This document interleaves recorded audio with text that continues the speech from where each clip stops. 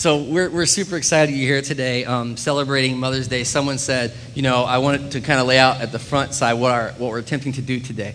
In worship, we always seek to honor God first. Like that's our goal. Corey said it earlier. We want to bring glory to God today.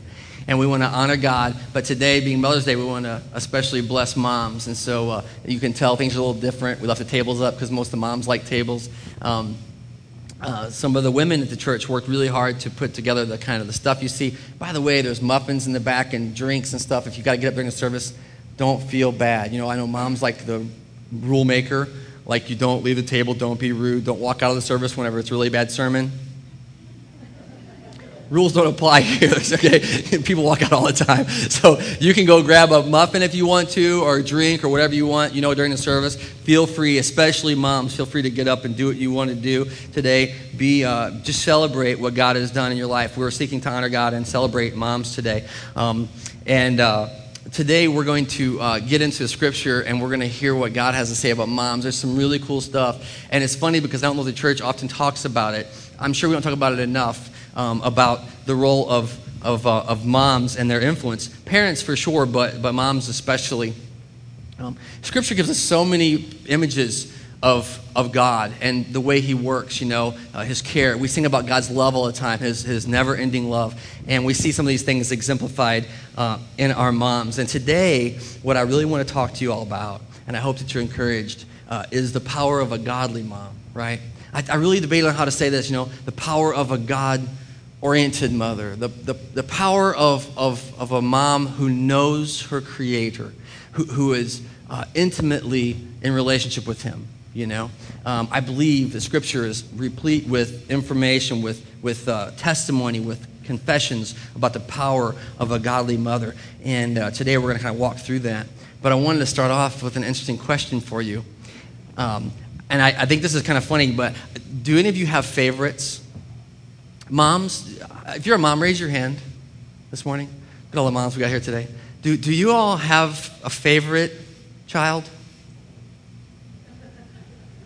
Colin's pointing to himself over there. Yeah, we live in a culture that says you shouldn't have favorites, right?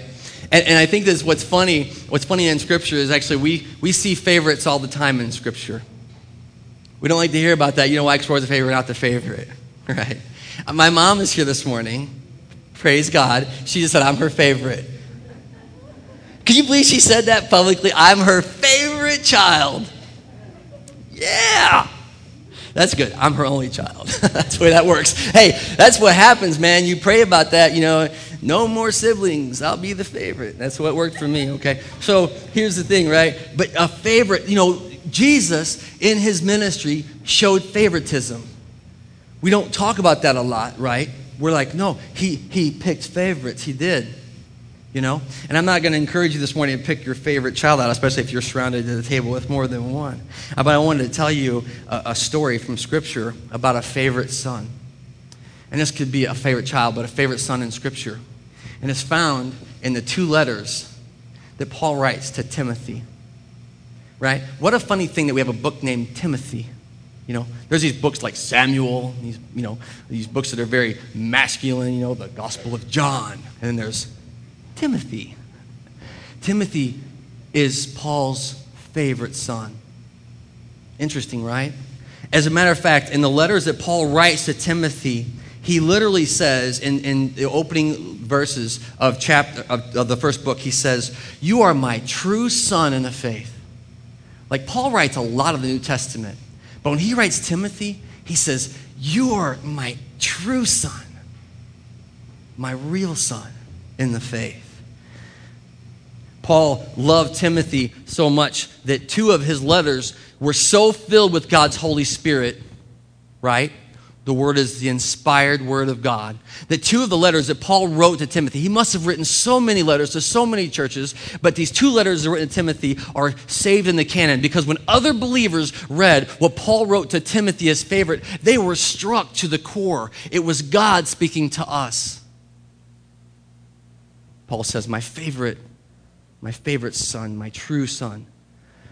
He writes 2 letters to Timothy, and he's encouraging Timothy in his faith. He's exhorting him to take on greater faith. He's just drawing him forward. He is sharing his own example of faith, and you can just feel the love in the letters he writes to Timothy.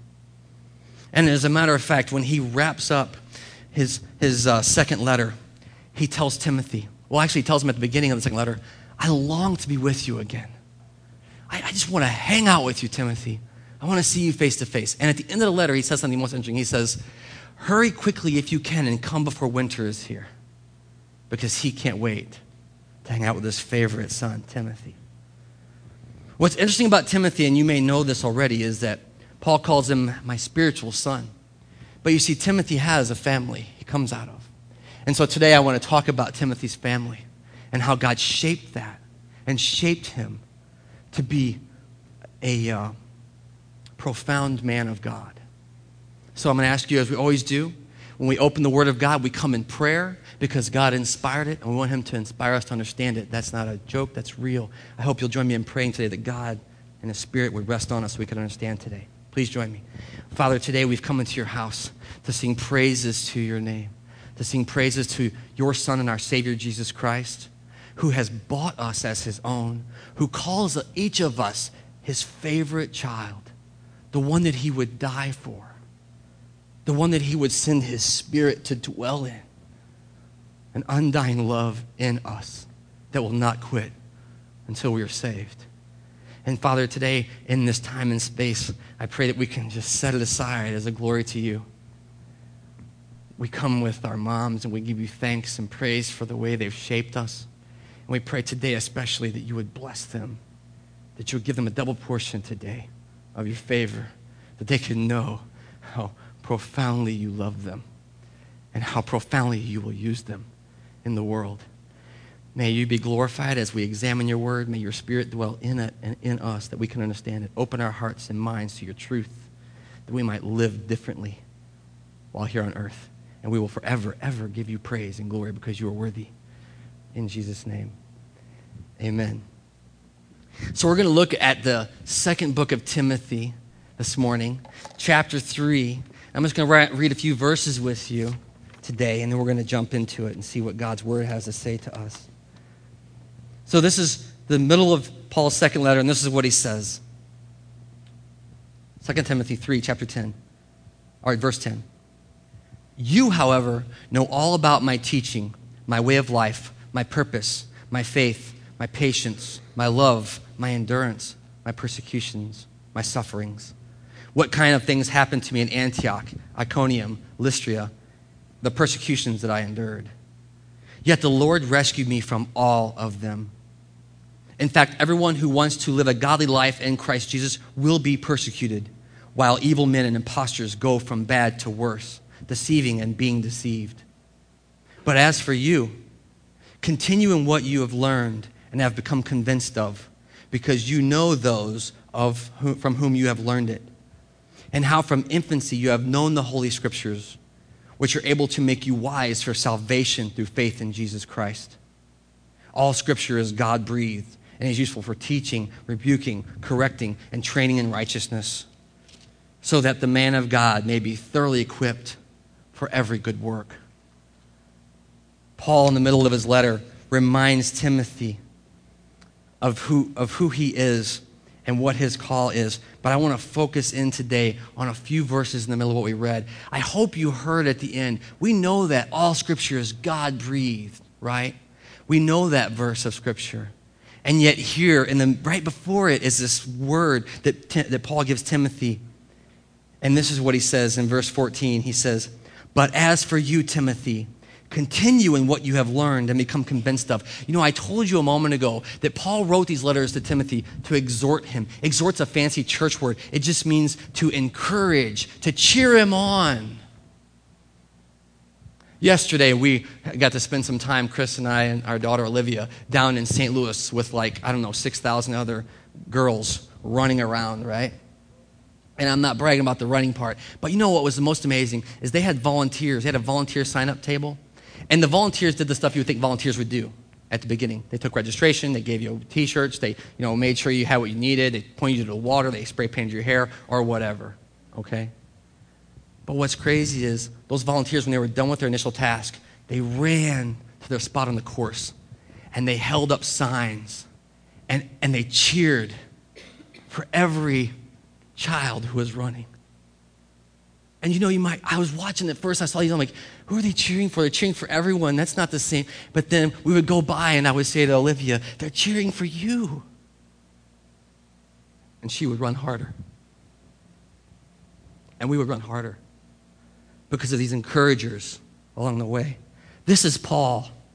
And Paul, he writes these letters, and I told you, and he says, continue in what you have become convinced of. Remember what you have learned, he says to Paul, or to Timothy. And he's just cheering him along, encouraging him. But this is what I want to focus in on. As for you, continue what you've learned and become convinced of. Look what it says, because you know those from whom you learned it. I don't know if you're the kind of person that writes in your Bible, but I would encourage you to underline that.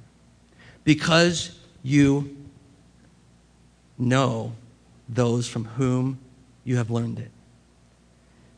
This comes right before this word about it being a God-inspired text.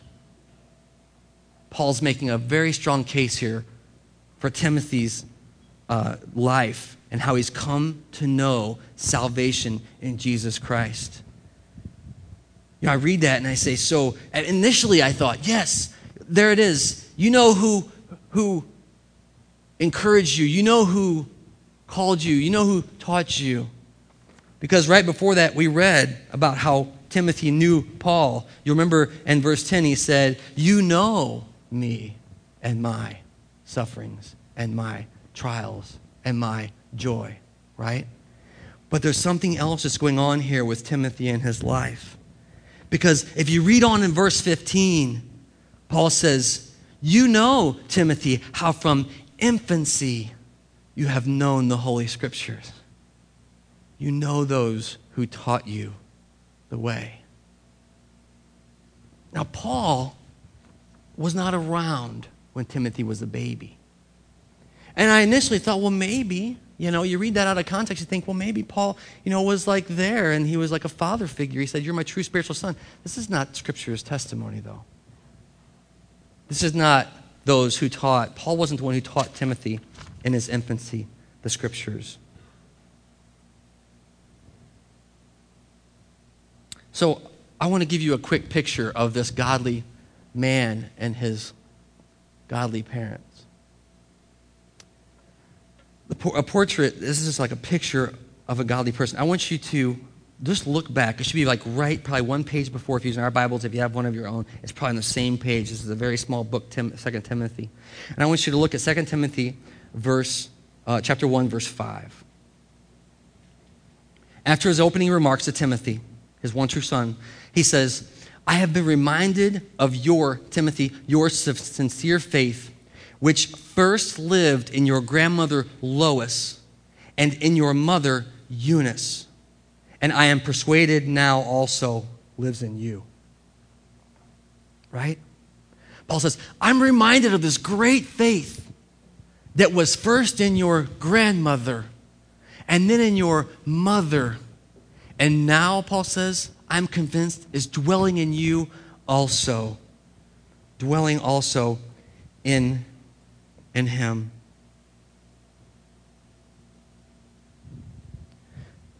In Timothy's life growing up, his grandmother and his mother were godly women. They were. And from the time he was an infant, you remember what he said?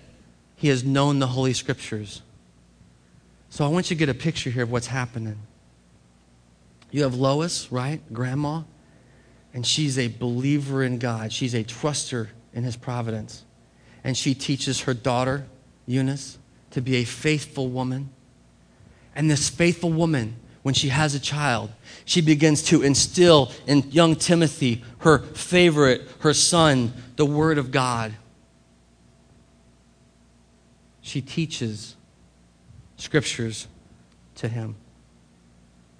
The word says as much that she taught him from the time that her sincere faith that lived in her, she instilled in him. She had taught him Holy Scripture. And I think, I don't know, I saw this, I'm like, wow, that's really cool. Because often, and maybe I'm wrong, but often I feel like women aren't empowered to really be who God's calling you to be. I feel like often moms, wives, just feel like, if something else were different, I could have an impact. If God had arranged things a little differently in my life, I could really shape some things. But in Timothy's family portrait, what we see is a grandmother who loved God and a mother who loved God and who was convinced that it was her opportunity to instill this in her child, in her children. So she faithfully taught young Timothy the Holy Scriptures. I'm going to get into this a little bit because there's something about, you can just read about, Lois and Eunice. They make Scripture. That's pretty cool. But there's something about their passion. Paul calls it a sincere faith. There's something about their believing that they feel so, desperate to instill it in their children. I would say it was probably contagious, infectious. He grew up surrounded in a home of love. He grew up surrounded by the community of faith. And by the time Paul gets to him, he says, wow, I'm convinced that this faith is living in you, young Timothy. Interestingly enough, 1 Timothy and 2 Timothy are what's known sometimes as the pastoral epistles, you see, because Timothy was called to be a man of God, a man of impact.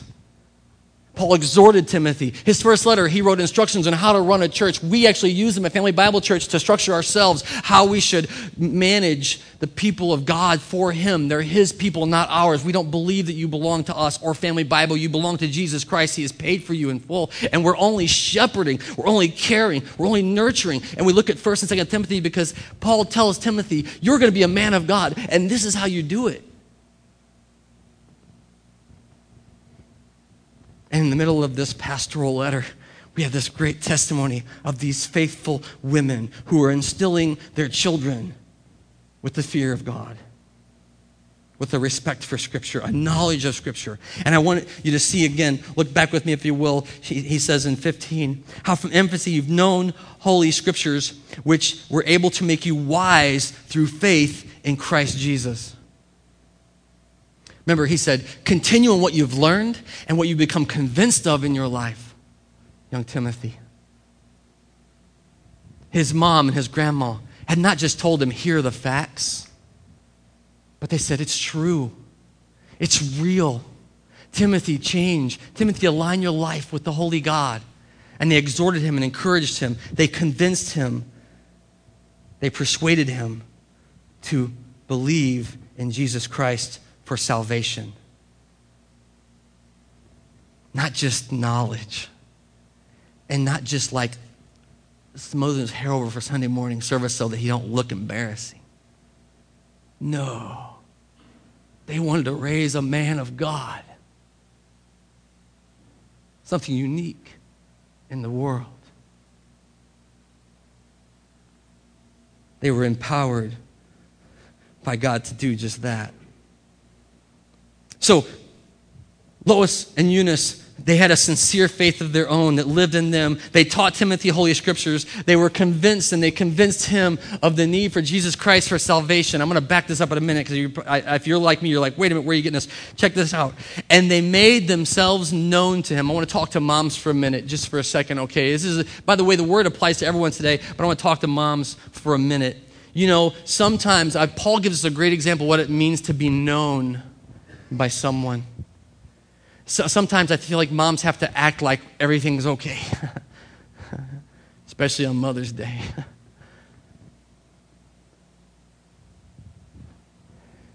Look at what verse 10, what Paul says about how it is to be known. Paul says, Timothy, you know all my teaching. This was Eunice and Lois's way too. She says, you know my way of life. You know my purpose. You know my faith. You know my patience. You know my love. You know my endurance. You see, can you see how a mom could demonstrate these same principles that Paul demonstrated to Timothy? Being known intimately. It's this picture of not a mom who is over there porcelain and perfect and impervious to everything, but a mom who opens herself up to love, to risk, to pain, to the hard places of life. Be known. Lois and Eunice made themselves known to their grandchild and child. He knew them. He knew all of those things. The next thing Paul says is, you know my persecutions. You know my suffering. Let him in. You've seen the whole thing, Timothy. Your grandparent, your grandmother, and your mother did the same. They've shown you all of the truth of what it means to follow God. I mean, this is the problem, right? Because we have a tendency to make it this other thing, this like safe thing, this like, God isn't, that big thing, this, be safe Christianity thing. But the God who is moving, the God who is living, the God who is known intimately, you can't help but share it, to invite others in, and to talk real about how it works, how it doesn't, the struggles that you have in life. And I'm convinced, as I read Scripture, that Lois and Eunice did the same. They let Timothy know them. Moms. It's huge. It's huge. They let him know them intimately. Check this out. So here's the question. Drawing a picture of Timothy's family tree. We have Lois, we have Eunice, we have Timothy, and I have a question. What's the question? Where's Dad? Paul says, my true spiritual son. But where's Dad? What do you think? Do you even care where Dad is? I want to show you something. This is found in the book of Acts. This is where Dad is. This is the letter of Acts, the Acts of the Apostles, the Acts of the Holy Spirit, when the Holy Spirit was poured out on the people of God and they went into the world proclaiming the gospel of Jesus Christ. And this is what's recorded. He here is Paul. And it says, he came to Derbe, that's Paul, and then to Lystra, where a disciple, check it out, named Timothy lived. I told you earlier, Paul didn't know Timothy when he was a baby, did he? Look at that. Because when Paul met Timothy, Timothy was living there already. Check this out. Timothy was a disciple already when Paul met him. Is that interesting? That's interesting to me. Paul shows up. Here's this young man. Wow, I get this guy named Timothy. He's already a disciple. He's already living here. And I want to know, check it out, whose mother was a Jewess and a believer. You see that? Now, so she's Jewish, and the Jewish people are faithful, believing, but she is a believer. This is a big deal in the book of Acts. There's a separation, if you read the New Testament, between people who were believing Jews and non-believing Jews, which sounds kind of funny, but who believe that Jesus is the Messiah. He's the fulfillment of Scripture. And Eunice is a believing Jew who convinced her son of the reality of Christ, who taught him the First Testament Scriptures. Because you see, the letters we have in the New Testament weren't written yet, but she's reading, she's teaching him, fear God, the Old Testament, everything. Check this out. Here's Timothy's father, whose father was a Greek. Okay, he gets a mention. No name. The key word is but. Right? Mother was a Jewess and a believer, but his father was a Greek. The Old Testament, or the Revelation, the Scriptures say you were either Jew or Gentile. He'd be a Gentile. Not only a Gentile, though, you and I are Gentiles unless we're Jewish, but he was a non-believing Gentile. You see it? It's stated in the but. but whose father was a Greek. He was a non-believing man. He was raising a family with a wife as a non-believing husband. I want you to see something here that happens because this is striking to me, right? In a culture, a day and age where we talk about, the disparity of how God can work in households. What are we going to do? We fret, we're worried, we pray, we're all upset about it. Here is a home where you have a father who's a non-believer, a mother who is a believer, a grandmother who's a believer, and a child who these women believe they can teach, exhort, and convince to take faith in Jesus Christ. And by the time the great Apostle Paul comes rolling through and sees this young man, he says, "You got it, man.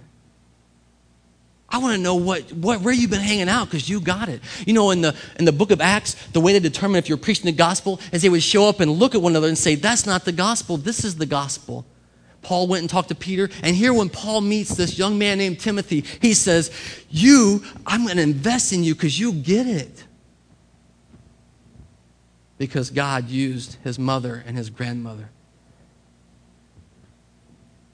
I don't want you to leave today and think, I want you to be encouraged about the profound way that God desires to use a godly mom.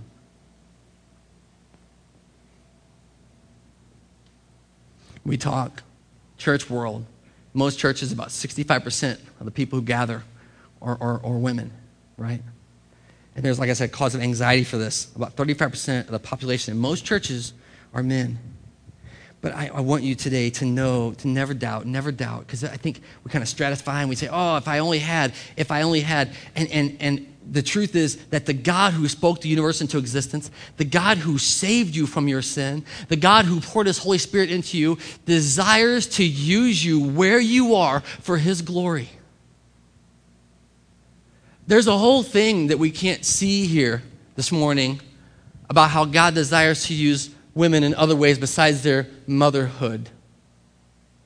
If you read Scripture, and you think where it's found, Paul talks about how you can, I think it's in 1 Peter 3, that God desires to use godly women not just to bring salvation into the home for their children, but God desires, if you're married to a non-believing husband, to use you to bring your husband to salvation, knowledge of Jesus Christ in your home. You can find that in 1 Peter 3, I think, where Paul writes out, God has you right where he wants you, and this is how you can do this. This is how you can honor God. This is how you can bring glory, and you can bring salvation into your home.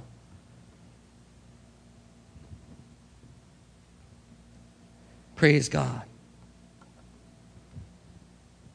Now, maybe I seem a little too excited about this. You know what I mean? Maybe you're like, get it, got it, moms are cool, moms can do stuff, God loves moms too. Pink stuff, we're out of here. You know what I mean? You know what I realize? The Timothy story is my story. Right? Just to paint you a little picture. My daughter's name, you guys know what it is? It's Olivia. Named after my maternal grandmother. I may have told you the story before, but bear with me for a moment. There was a day whenever I was a young boy, and I was just clambering around at Grandma's house like I always did, and we would run in and out in the storm doors, with just bang, we'd be like downstairs before the door would close. We were breaking windows all the time. We were a terror. I don't know how she put up with us. But I came busting in around lunchtime. I was hot, sweaty, stinky. I know it now because I have a teenage boy in my house, and they smell terrible. I came flying down the stairs, ba-bam, and I was ready for some lunch, and I ran downstairs. I jumped, smacked the wall, the top ceiling, bam, because I always did that, even though I wasn't supposed to. And I landed in the bottom. I threw the door open, and I'm like, "Where's lunch?" And I caught my grandma sitting in a chair, praying. And I said, "I'm going to eat. What are we going to eat? What are you doing?" And she said, "I'm praying." I said, "What are you praying for?" And she said, "I'm praying for you and for all of my grandchildren." That's cool. Because we were just doing some crazy stuff outside. It must be working. I was raised in a home by a mom, I'm so glad you're here, who taught me to honor God, to go to church, to participate. And if you want to hear some funny stories about, I was Roman Catholic altar boy. Oh boy, God forgive me, okay? But I was there and I believed I could be part of God's work, of God's kingdom. I was convinced. I was invited in. And over here, and I love my dad, but over here, non-believing man, at best indifferent to the gospel. Praise God. The witness that we have in Scripture is that moms and grandmas can have impact in the world. And don't wait until something else lines up. Some other person steps up who has power, who has authority, who has some stance, because you can do it where you are. God desires to use you to shape your families and the generations to come. Praise God for his work in my family. So here's what I want to leave you with. These come from the testimony of Lois and Eunice and their heritage. How to be a godly mother. And the stuff, it's so funny when I write stuff down, I always think, that's pretty straightforward, man. It is. It's God. He's pretty clear about the way he expects us to do things. So here's the first thing, to be a godly mother, and I apologize, they're a little small, but I'm going to read them to you. Celebrate first your own salvation and new life in Jesus Christ. Like the most impactful thing you can do as a mom in your home, as a grandmother in your home, is be fully and totally in love with Jesus Christ. To completely pursue him, to let your children and grandchildren in, let them see you. I heard a pastor just recently talking, and he said he always does his sermon preparation at home so his children can see him doing the most important work he does. He said, I do my administration at the office, but my study at home. Let them in. Let them catch you in holy moments. Let them see you believing in Christ for salvation. Celebrate it. You know, Paul writes a letter, 2 Corinthians, and he says this, therefore, if anyone is in Christ, that person is a new creation. The old is gone, and the new has come. What a great word from Scripture. That no matter, and I got to say this to you, because like moms are the worst in the guilt category. Like moms live in the past. Oh, I could have, I should have, I would have, I almost, I thought, I wish. Paul says, no, if you are in Christ, you are a new creation. The old is gone. Celebrate your new birth. Celebrate the grace you have in Jesus Christ. What a gift that we have in the gospel of Jesus. As a matter of fact, I say celebrate this new birth, but what's striking about Scripture is that whenever Paul writes down the most important thing he taught, he said, the most important thing I've ever told you folks who are following Jesus is the gospel. And he says the gospel is this, that Jesus Christ died for your sins according to Scripture, that he was buried and 3 days later was raised to life according to Scripture. And if you and I believe that, we will be saved. The old is gone and the new has come. Moms and everyone who knows Jesus, live and celebrate the gift you have in Christ Jesus. We talked last week about making him your treasure, the thing you would give anything for. Your example, your godly example, will be contagious. By the way, I want to say this has to be real. You can't artificially celebrate your faith in Jesus Christ. You have to believe it. You have to own it first yourself. Celebrate the gospel of Jesus.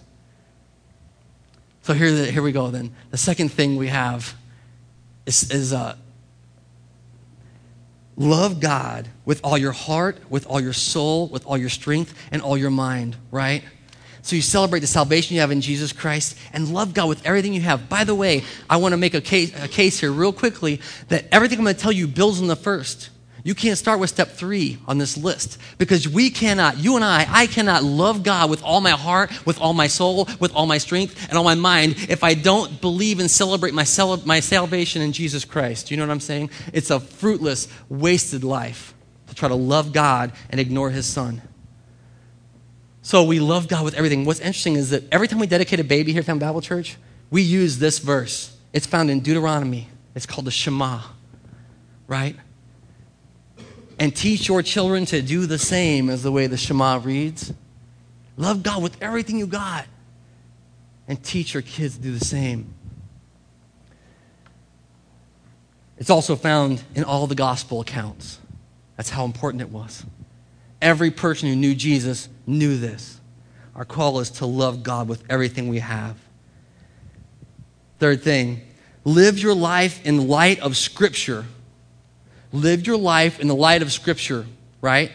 The letter of 1 John says that if we're in the light, we are his. You can't live in darkness. You live your life in the light of Scripture. And what that means is you have to be in the Word. And this is true for all believers, but moms don't get an exemption. You have to be in the Word. You want to know how to be a godly mother? Read like what's written about how to be a godly mother. And do that in faith. But live your life in the light of Scripture and live your life through the power of the Holy Spirit. I love that God isn't a respecter of men. He just pours his Spirit out on his people. And it's a gift to you if you're believing in Christ to live in the Spirit of God. You can read Scripture. You can live your life in Scripture through the power of the Holy Spirit with you.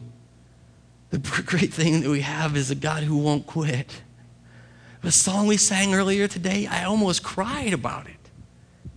That when we get to the very end of our rope, where nothing else will do, the Holy Spirit rescues us. It's the most important place to live our life. So live your life in the light of Scripture and live your life through the power of the Holy Spirit. Fourth thing, infuse Holy Scripture into your children and family's life. I love that the story of Lois and Eunice is a story of a grandma and mom who are going to teach their children the Word. And I think in our time, our society, we do a lot of stuff, you know. We have a lot of things that we spend time doing. But how could we, and I'm just asking the question, how could we integrate Scripture into the lives of our families? You know, when they're little bitty, matter of fact, we got a baby here that's like, what, about 3 days old, 4 days old now? Yeah, 5 days old, Dad says. Right now, grandma or mom can start reading Scripture. Right now. We read all kinds of stuff to our kids. Tell them about God. Tell them about the gospel. Instill it early. That's an easy thing to do. Bedtime stories. Our kids love bedtime stories. Far too often they're about princes and frogs and things of that nature. What about a story of a God who loves them so much that he would do anything, that they would know him intimately? Other things I've seen done. I've seen moms who put Scripture up publicly in their lives that people have to contemplate it, even if for a moment. I've seen moms and grandmothers who know Scripture and can speak Scripture into the lives of their children and grandchildren. Do you know what the Bible says about that? Do you know what I've seen about that? You can shape your family. You can shape your family tree. Infuse Holy Scripture into your children and family's life. I love it too that it's almost kind of like subtle. I mean, it's like almost like backdoor, you know. Here's the other thing, and I don't have time to get into this today, but if you know my story, God used my wife in a 1 Peter 3 kind of a way. That's what happened to me. It's all Chris's fault. Ask her. Because when she started to display a godly nature as my wife, I couldn't fight anymore. And I had to deal with God. And then it was over. Infuse Scripture into your lives and the lives of your children. And the fifth thing, and this is probably the hardest thing for moms, is trust fully. It's hard for all of us, but listen why. Trust fully in Christ Jesus, your Lord and your Savior, who keeps every promise he makes to his people. I put this number 5, trusting God fully, trusting Jesus Christ fully with the burdens of your heart. You know, Scripture encourages, especially wives and mothers, not to be anxious. Be anxious for nothing. Trust God with everything. And every time I get the privilege to talk to a mom who is heartbroken over a child, who for all external signs is going the wrong way. I mean, you know, one thing, I don't know if we even know what we do to our moms when we act crazy. But moms feel all that.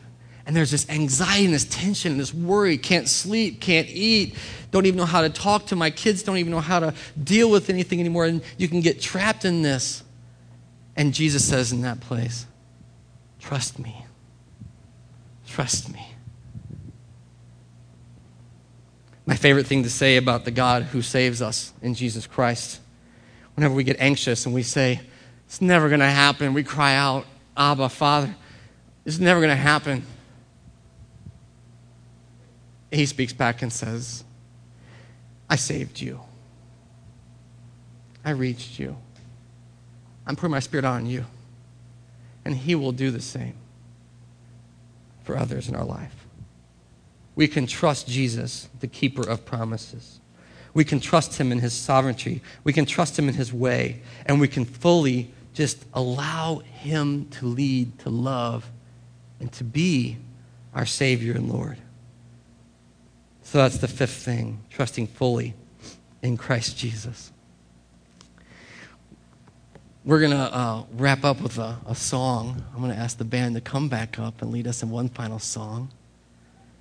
I think it's okay that when we see Scripture referring to God as a nurturer, as a lover of our soul, as one who draws us in, it's okay that when we see the words on the screen that we understand them, that we've seen them demonstrated in small ways in our life.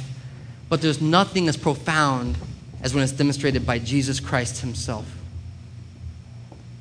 That is to say, there's nothing as profound as when we get in our souls that the God who spoke the world into existence, the God who came in the cross, who came in the crib and died on the cross and was raised to life, is right now knocking at our door, asking us to trust him with everything. And in that moment, we burst forth in song about a God who loves us so much that he would give his only Son to save me.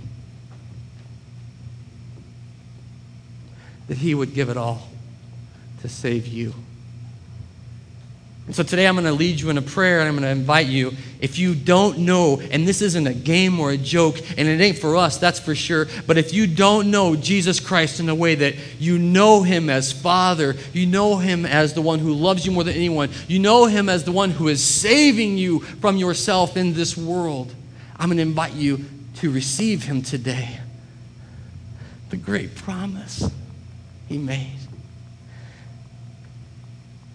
And for everything else, I'm going to exhort you, I'm going to encourage you to trust God with it, to fully rely on him, to reach out and believe he can do what he has promised. Join me in prayer this morning. Father, today we've come and we've heard a great story of faithful men and women who have come before us. Great history, the gift of faith, the gift of life, the gift of knowledge, of wisdom, of your presence, of your great love.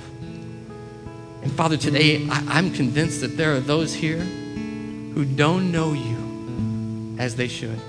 I'm convinced that there are those here that for far too long had just been thinking the plastic Jesus stuff is good enough.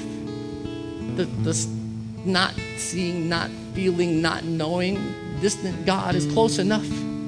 But today, Father, by your grace and mercy, I pray your Spirit would speak into our souls, whispering your great refrain, I love you.